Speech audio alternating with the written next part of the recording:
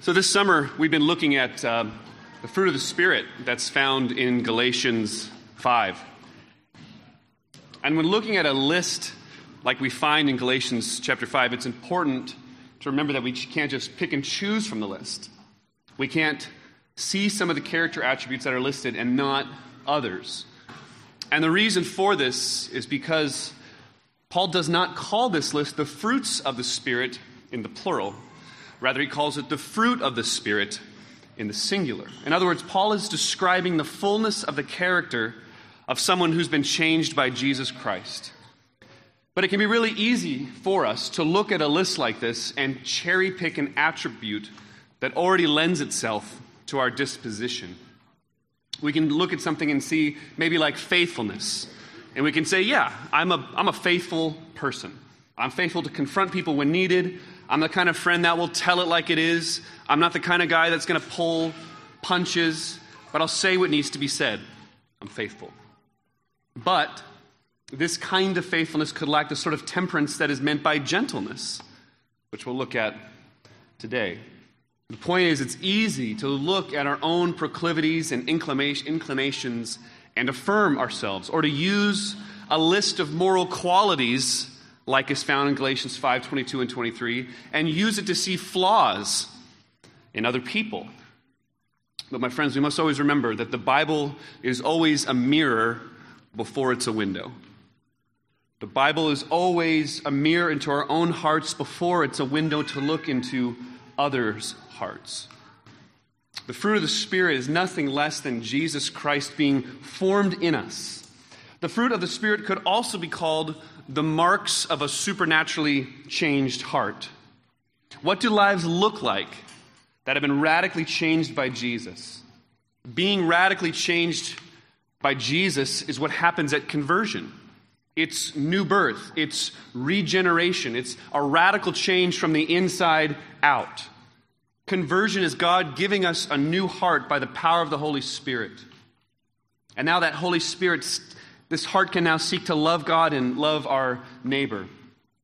And this new heart that we have, it grows in godliness as we walk in the Spirit. And we start like newborn babies with God. And we grow into the likeness and the image of Jesus. And our lives begin to more and more manifest the fruit of the Spirit, which is nothing less than the very character of Jesus Christ.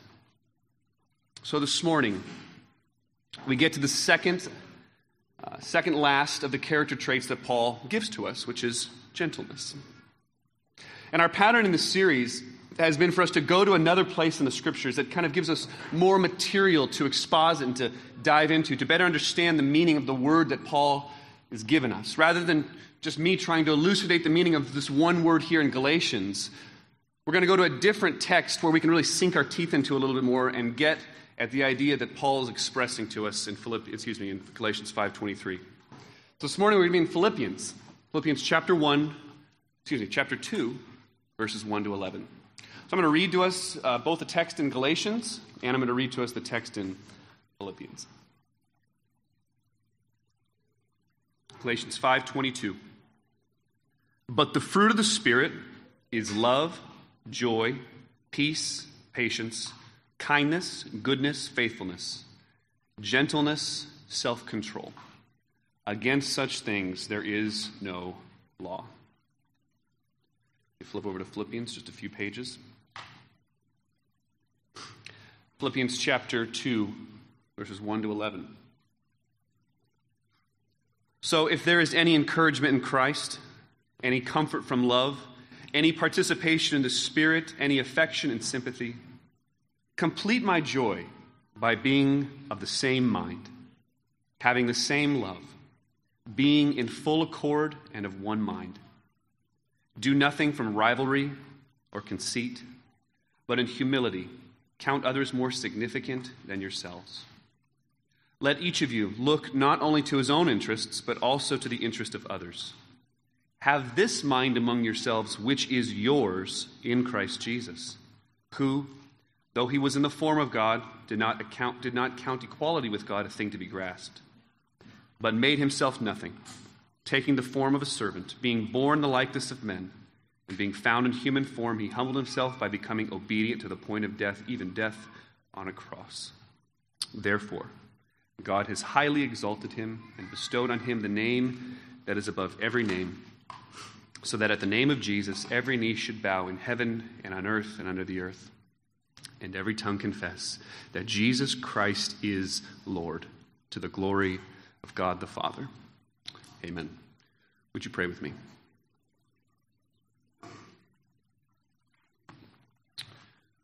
Our Father, we are grateful for your word. Lord, we long to be the kind of people that you lay out for us here in Philippians chapter 2. We long to be a people that are of one mind, one love, one accord. But Lord, we ask for your help.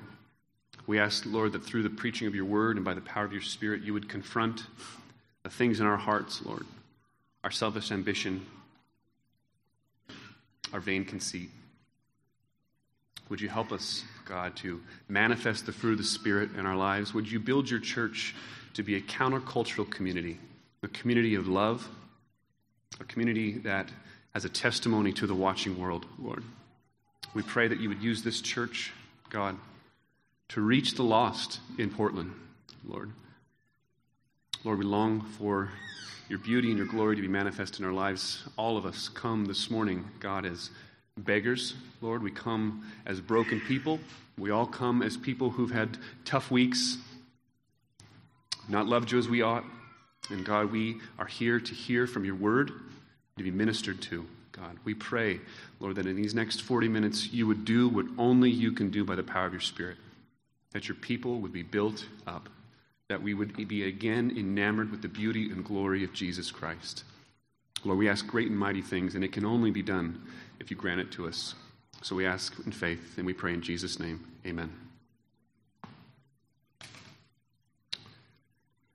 The word that Paul gives us in Galatians 5:23 is gentleness in the ESV, or meekness in older translations like King James and American Standard Version. And the word means the quality of not being overly impressed with one's self-importance. The quality of not being overly impressed by a sense of one's own self-importance. It's gentleness or humility. The word here is the same word that Jesus uses to describe himself in Matthew 11:29 when he says, "Take my yoke upon you and learn from me, for I am gentle and lowly in heart, and you will find rest for your souls." Same word. But there's also another word that is tightly connected to this word gentleness, and it's the word that's more often translated humility. In fact, Paul uses the word for gentleness and the word for humility in Ephesians 4:2 when he says this, "I, therefore, a prisoner of the Lord, urge you to walk in a manner worthy of the calling to which you've been called, with all humility and gentleness, with patience, bearing with one another in love." Both words are present there. They're the words tapeno and the word prautes. One means more closely gentleness, and the other one means more closely humility. But in fact, when you look at any theological dictionary, and one that I looked at this week, that there's two entries for this word humility. And one is the word prautes, and the other is the word tapenos. So they're very tightly connected in their meaning. And the reason for this quick lesson in Greek semantics is to prove to you the legitimacy of going to Philippians chapter 2, to understand what gentleness or humility is. So Paul says in verse 4, as he says, "But in humility count others more significant than yourselves." We're going to dig in a little bit here to Philippians chapter 2 to get at this idea of humility and gentleness. What's interesting, I think, though, at the outset, is that many of the attributes of the fruit of the Spirit are acknowledged and beloved by our culture. Things like patience, things like kindness, goodness. But this might be the attribute that we find the most radically and culturally repulsive: humility. To not be overly impressed by a sense of one's own self-importance. That is the opposite of the message of our culture. In fact, it's always been the opposite of the message of the culture, at least comparing to when Paul wrote to now. Because Paul is writing in the middle of Greek Hellenistic culture, and humility was never seen as a virtue. It was always seen as weakness. And the same is true now. Humility isn't seen as a virtue, it's seen as a weakness. And the reason for that is because we live in a culture of radical individualism. We live in a culture that just deifies what it is to be an individual. I was reading this week in a book by Jonathan Lehman, and he was defining what love is. And he's describing what love is and how our culture defines love. And he says this. He says, I know that you love me when you let me be myself. Or I know that you love me when you let me express myself. Or I know that you love me when I can be the best person I can be. And you know I love you when I allow you to do the same. That's the message of our culture. The message of our culture is radical individualism, not humility, not to have a not overly impressed view of oneself, but to radically express anything that you want to. The fullness of who you are, human flourishing, is to be everything and anything that you want to be inside of you. And anything that comes against that and says, no, that's wrong, is seen as bigotry, it's seen as intolerant. And it's not the message of the Bible. And it's not what's meant by humility. Part of what Paul is doing here in Philippians chapter 2 is he's laying out a vision of what human community, of what Christian community could actually look like. That's what he says in the first couple verses, verse 1 and verse 2. He says, be of the same love, be of the same mind, be of the same accord. He's laying out his vision for what he wants the church in Philippi, the Christians there, to look like. So as we're going through this morning, I want to lay out that same vision for our church. The same vision for the gathering church. A vision of what we ought and what we can look like. A vision where we can have a kind of relational atmosphere where God would be pleased to give us wisdom for how we prioritize our personal preferences that are God-glorifying, Christ-exalting, that are gospel-shaped, and that are others-focused. That's Paul's vision for the church in Philippi. That they wouldn't count their own opinions. They wouldn't count themselves. Instead, they would count what others are concerned for. So right at the outset, though, Paul is giving us a problem. And the problem comes to us in verse 3, the first part of it. So as we look at this, let our prayer this morning be, as you're listening to me preach this, that God would free us from self-centeredness and that he would grant to us the freedom to not only care about our own interests, but to care about that of others as well. But there's a problem that he gives us in the beginning of verse 3. There's something so pervasive that's in the church. There's something that's so pervasive in the church he's talking to, and there's something that's so pervasive in our own church. I want to highlight something for us, though, real quick, and it's this. Problems exist in the church. Problems exist in our relationships. Problems exist in our marriages. Problems exist in our parenting. And this might seem like a totally obvious statement, but too often I see that we react with such shock and horror when we actually face a problem. When we actually come up against someone who has wronged us. When we actually experience some kind of division in the church, we're just shocked at it. But we shouldn't be. The entire New Testament is written to address problems in the church. We ought not be shocked that one actually pops up every now and again that we have to address. It ought not be surprising to us that the imperative forgive, just the imperative forgive, occurs 33 times in the New Testament alone. 33 times the New Testament says forgive. The imperative form, the command form, not forgiveness, but forgive. 33 times. We ought not be surprised then when circumstances come our way when we actually have to forgive someone. The entire New Testament is written to address it. But there's this hindrance. There's this hindrance to the kind of human community that Paul lays out in verse 1 and 2, and it's listed for us in verse 3. The NIV says, do nothing from selfish ambition or conceit. Do nothing from selfish ambition or vain conceit, I think King James says. There is a selfish ambition and there is a vain conceit in the church, and exists inside of every single one of our hearts. The problem in the churches resides in every single one of our hearts. Selfish ambition and vain conceit. Selfish ambition is fairly easy to understand. It means that you desire things for yourself. But vain conceit is the reason for selfish ambition. Vain conceit is the reason for selfish ambition. There is this amazing Greek word that's describing what vain conceit is. It's its word that says kenodoxia. And this word keno, for kenosis, means to empty. And this word doxia means glory. So it's saying that we are glory empty. It means to have actually a sense of one's lack of glory. It's a desire to have significance, to have meaning, to have worth. And that's the state of the human soul. The state of the human soul is a desire to have significance, meaning, and worth. It's glory empty. It's kenodoxia. Feeling like you're not important is what leads to divisions. Feeling like you're not significant is what leads to rivalries. Feeling like you don't have value or worth is what leads to selfish ambition.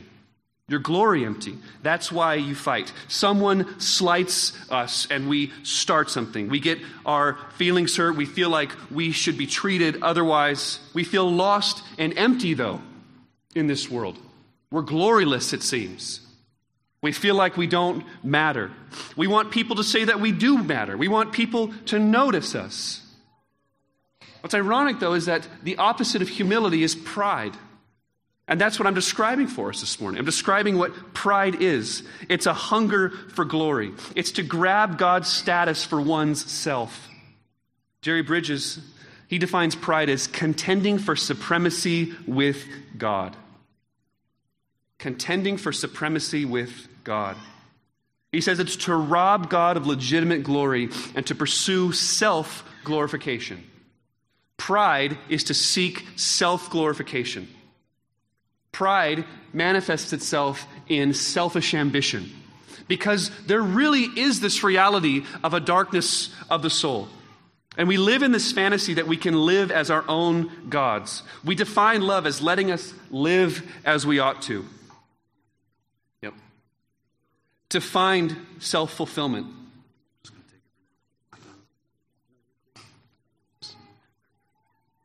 This isn't real. Define self-fulfillment. What was I talking about? Something about gloryless or... We define love as letting us live as the way we ought. Define self-fulfillment. We ride the endless cycle of trying to fulfill ourselves. We try to fulfill ourselves with possessions. We try to fulfill ourselves with achievements, with sex, with money, with status, with good looks. It's easy to consider what it is in your own life. Because just think about what one thing in your life, if you lost it, would cause you to be devastated. Not just disappointed, but devastated. Is it your bank account? Is it the status that you have before other people? Is it the job that you have? Is it your position in the church? Is it your good looks? What do you think about? What consumes your thoughts?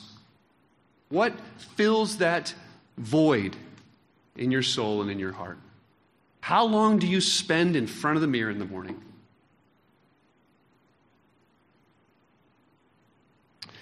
We do it every time we meet a new person. Every time we meet a new person, we wonder how we measure up. We compare ourselves to them. We seek to fill our kenodoxia at their expense. How does this look in our lives? Well, we've been talking about forgiveness. When somebody actually wrongs us, somebody actually slights us, and we can't forgive, it's because we think that that person, we are more worthy than that person is. That somehow we can bandage our soul, that somehow we can bolster our worth and significance by not forgiving. Because there's a pride in that. There's a pride in that says, I am more worthy than that. I am not worthy to be treated that way, so I'm going to hold this offense up. I'm going to wrap it up tight in my heart, and I'm not going to let anyone touch it. If it's at its core, at its heart, it's seeking to fill a glory void in us. Because, my friends, we were made to live forever. We were made for glories upon glories. We were made to be in the very presence of God, face to face with Him, where there is fullness of joy. But we rebel. Our hearts rebelled against God, and we sought glory elsewhere. And that's the problem. That is why there is selfish ambition in the church. And that's the hindrance to true human community within the local church. So what's the answer? The vision of the church is in verse 2. Complete my joy by being of the same mind, having the same love, being in full accord in one mind. The problem is in 3a. Do nothing from selfish ambition or conceit. And the answer is in 3b.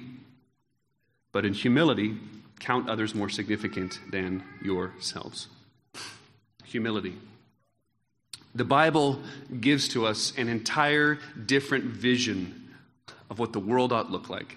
The word humility alone occurs something like 270 times in the Bible. It's a totally countercultural to the way the world thinks. Jesus says in Matthew 5:5 in the Sermon on the Mount, he says, "Blessed are the meek, for they shall inherit the earth." It's the whole point of the Bible. The whole point of the Bible is that we need to come to God with empty hands and broken hearts. That's the whole point of the Bible. The whole point of the Bible is that we are broken before Him, and He is a gracious and merciful God who will take us back if we repent and turn in faith and trust to Him. But when we come to Him in a position that's not Matthew 5:5, when it's not coming in a disposition of meekness and humility, we say, God, accept me for this, accept me for what I've brought. It totally violates the entire nature of the gospel. Because the entire point of the gospel is that we are broken and far from God. That we have nothing in our hands to bring to Him, but He graciously came to us. He condescended to us in Jesus Christ that He might bring us back to Him. We were so broken, so sinful, so far from Him that the only thing that could happen was that Jesus Christ Himself had to punch through our universe, take on our skin, and live among us. And when the reality of that sinks into your heart, it will begin to make you a humble person. You'll begin to see that you bring nothing to Him. You bring nothing to God but your sin and brokenness. It's the entire point of the Bible. At the beginning of Jesus' ministry in Luke 1:52, it says, He has brought down rulers from their thrones, but has lifted up the humble. Humility is the only disposition whereby we can actually come to God through Jesus. He came to save those that were broken and far from Him. So what does it look like in our lives? Look at verse 4 with me. He says, "Let each of you look not only to his own interests, but also to the interests of others." Now, the word interests there is a filler word. It's not in the original. In the original, it's open-ended. It basically just says in the original, let each of you not only look to his own ... but also to others. And I think Paul's point here is to leave it open-ended so that we can fill in the blank. So it could be, let each of you not only look to his own financial affairs, let you not only look to your own property, or to your own family, or to your own health, or to your own reputation, or to your own education, or to your own success, or to your own happiness. Don't just think about that, he's saying. Don't just have desires about that, he's saying. Don't just strategize about that. Don't just work towards that, but look to the financial affairs, the health, the family, the reputation, the education, the success, and the happiness of others. It's brilliant the way he's written it. because the possibilities are simply endless. What would it look like? What would it look like in your life if you just didn't look to your own? What is God saying to you through this text this morning? Don't only look to your own, but also to the of others.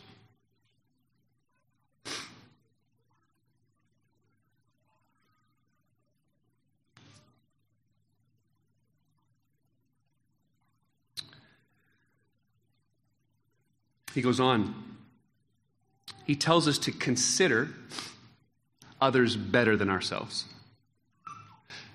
I struggled with this for a long time because it felt like the text was telling me to lie to myself. I struggled with this for years. It's like, you're really good at algebra. Okay? Well, actually, I'm not. So, Vanessa's really good at algebra. But let's just say I'm really good at algebra. And Vanessa's not. We'll just flip this. This is good. So I'm supposed to tell myself that she's as good as algebra as I am? That doesn't make any sense to me. But I don't think that's what Paul's point is. I think Paul's point is, will you count this other person as worthy of your help and encouragement? Not are they worthy, but will you count them as worthy of your help and encouragement? Will you serve this other person? Will I take thought not just for my own interests, but for the interests of my brother or sister? Will I encourage my brother or sister and take the time to help build them up? Will I stop doing what I'm doing and show interest in another human being? You know, this is the disposition of Jesus. Jesus is God incarnate. And his ministry was marked by radical servanthood. He took thought not only for his own interest, but for ours. He counted us as greater than himself. Remember Luke 22:27. Who is greater, he said, one who reclines at table or one who serves? Is it not the one who reclines at the table? But I am among you as the one who serves. He considered himself. He counted us greater than himself. You know, two ways that this also looks to begin to manifest humility in our lives is to realize that everything in our life is a gift. Humility knows that it is dependent on grace for everything that it has. Paul says in 1 Corinthians 4, what do you have that you did not receive? And if you did receive it, why do you boast as if you had not received it? You know, humility is the disposition of spiritual leadership. You realize every single one of you in this room is in some capacity a spiritual leader. In some capacity, you're in a chain of discipleship. There's someone who's discipling you that's in front of you, and there's someone that's behind you that you're discipling. Every one of you is in some form of spiritual leadership. And the mark of spiritual leadership is one of humility and gentleness. It's the only way it can be. Remember, Paul says in Galatians 6:1, brothers, if anyone is caught in any transgression, you who are spiritual should restore him in a spirit of gentleness. Paul says of his own ministry in 1 Corinthians, he says, what do you wish? That I come to you with a rod or with love in a spirit of gentleness?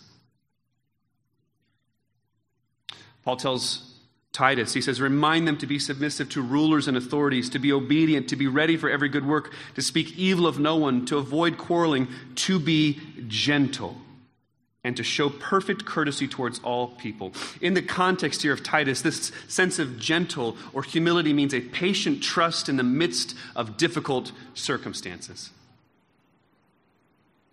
Paul describes to Timothy what a spiritual leader looks like in 2 Timothy 2:24. He says this, he says, the Lord's servant must not be quarrelsome, but kind to everyone, able to teach, patiently enduring evil, correcting his opponents with gentleness. What's striking about this spot in 2 Timothy is that the disposition and the gentle attitude of the leader is connected to the potential outcome. The next verse says, God may perhaps grant them repentance leading to a knowledge of the truth. The disposition of gentleness from the leader in his correction or in her correction is directly tied to the potential response of the one being corrected. If you correct and aren't quarrelsome, and you do so in a spirit of gentleness or a spirit of humility, knowing that everything that you have, you've received from the Lord anyway, and that knowing that any offense that has been caused to you, you've caused a greater offense to God anyway, so you have no right to hold it against this person, coming to them with that disposition is what God may use as the means to grant that person repentance. That's amazing. It's amazing that our own disposition, our own gentleness, our own humility, our own gospel fluency in our own hearts is connected to the way that God will use us in someone else's life. There's a sense here when he's talking about the Lord's servant, where he's saying a servant of the Lord, which is all of us, he says, must have this sense of gospel clemency. The sense where we can't hold offenses against other people. That we're in no place to be in spiritual leadership. That we can't actually help another person until the gospel has trickled down from our heads to our hearts. When we know that our offenses against God are far greater than what anyone has ever done to us, then we can actually be effective in someone's life. It's got to be true, my friends. The gospel has got to go down in your hearts. You've got to come to God with open hands, with a broken heart, in meekness and humility. And then and only then can you experience the free grace that's offered to you in Jesus Christ. And then you can be effective in someone else's life. I'm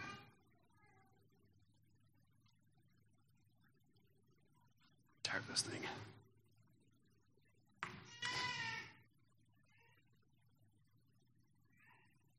Paul, I'm finished with this. There's a striking place. There's a striking place in the book of Acts. I think it's Acts chapter 13. And the church in Antioch is just blowing up. Barnabas is there.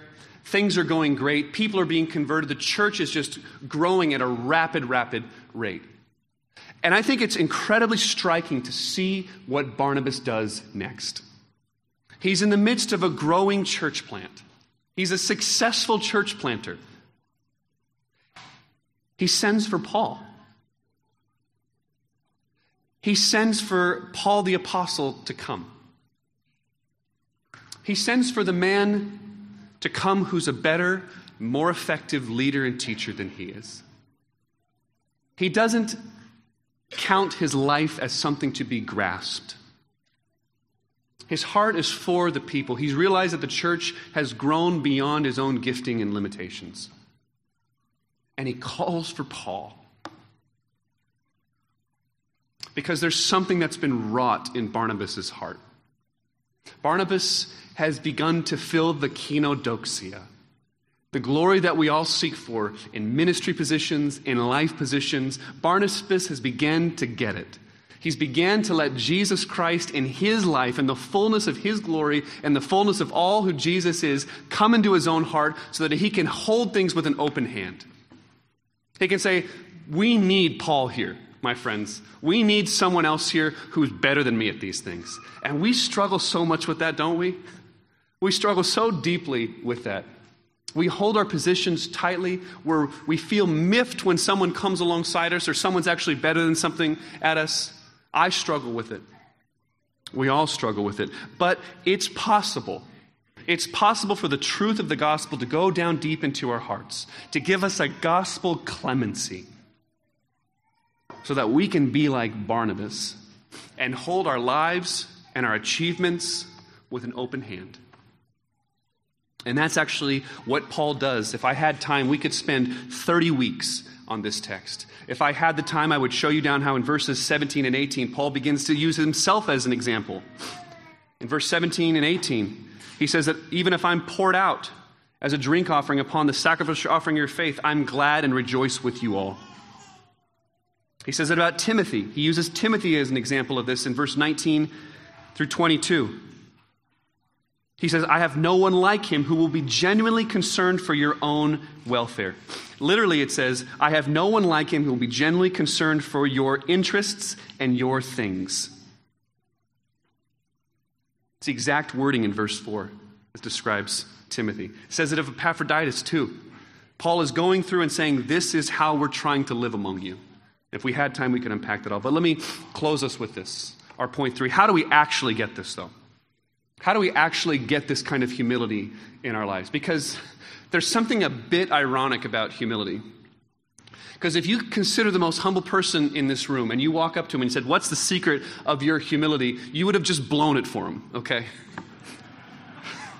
Because if you asked them, and they start, well, actually, it's this, this, and this, you'd be like, oh, you lose. You're the next humble person in the room. How do you do it? And eventually, you could be the most humble person in the room because you could get everyone to share their secret with you. Okay, someone gets it. The point is, you can't work directly on humility. Because as soon as you do, you've lost it. Humility has to be the byproduct of wanting something more than humility. Because if not, it's still all about you. If you just want to be humble, it's still just all about you. You can't look at you, my friends. You have to look at another person. You have to look at Jesus Christ. And that's what Paul does for us. What Paul does for us in verses 5 through the end is he gives us a song. Most scholars are convinced that what Paul is giving us is an original hymn of the early church and how they sung about Jesus Christ. And he gives us a promise in verse 5. He says, have this mind among you, which is yours in Jesus Christ. It's yours, my friends, in Jesus Christ. But we can't get it by simply looking at ourselves. We can only get this kind of humility. We can only get this kind of disposition wrought in our own hearts by looking at Jesus himself. He emptied himself, it says, by taking on the form of a servant, in verse 7, being born in the likeness of men. Do you know what that word is? It's kenosis. He emptied himself. Emptied himself of what? This is the long debate of theologians through the ages. Did he empty himself of his deity? No. No, that can't be it. He emptied himself of his glory. It says in Isaiah 6 that if you stood before Jesus in that realm of glory, in that realm of heaven, just the sense of him would be so beautiful, awe-inspiring, that you would fall on your face and say, I am so unworthy to be in his presence. Holy, holy, holy is the Lord God Almighty, full of beauty and glory and power and strength. But when he came, when he condescended to us, it says later in Isaiah, in 53:2, he had no form or majesty that we should look at him, and no beauty that we should desire him. He emptied himself of his glory, my friends. He emptied himself of his glory so that he could give us the fullness of who he is. So that we could have that glory and share with him for all eternity. He gave up the one thing of significance and meaning in his life for your sake, so that you could have it. And my friends, what's awe-inspiring and astonishing about this is that is what it means to be in the very nature and the essence of God. To be God means to be one who does not count equality with God a thing to be grasped. The nature of God is that he is a self-giving God. He gives himself freely in love. He created the world as an overflow of love. The very nature of God is that he's utterly for human beings. He's utterly for the other. He gave up his glory so that you could have it, my friends, so that you no longer need to be like you were in verse 3, fighting and posturing and positioning and maneuvering, but all the significance, all the joy, all the love that you need is freely given to you by faith in Jesus Christ, who left his glory for you. That means, my friends, It means, my friends, that the way up is down. It means that the way to be truly rich is to give things away. It means that the way to rule is to serve. It means the way to be happy is to not seek your own happiness, but to seek the happiness of others. Do you see that you were more valuable to him than all the treasures of the earth? You were more valuable to him than all the treasures of the earth, that he left his glory, he emptied himself for your sake. When you see that, when you begin to see how far he humbled himself, how far he condescended for you, the humility that he took on, it'll begin to melt your heart. Let it melt your heart now. See Jesus Christ emptying himself for you, humbling himself for you. And when you see it, and when you behold him and look at him and not yourself, my friends, it'll begin to make you a humble person. Let us pray. Father, we thank you. We thank you for your love and your glory. Lord, you have given us far more than we deserve. We pray, God, that you would wrought this in our hearts, that we would fix our eyes on Jesus Christ, the one who emptied himself for our sake. We thank you, Lord. We pray in Jesus' name. Amen. So this morning we come to the Lord's table as we celebrate communion together. The table is open to all of you who've been repented of your sins, been baptized, put all your faith and hope in Jesus. If you're part of another church and that describes you, you're welcome to come up and take the elements row by row back to your seat and partake with us. So, we'll come up row by row, and one of the elders will come forward in a few moments to lead us corporately in communion together.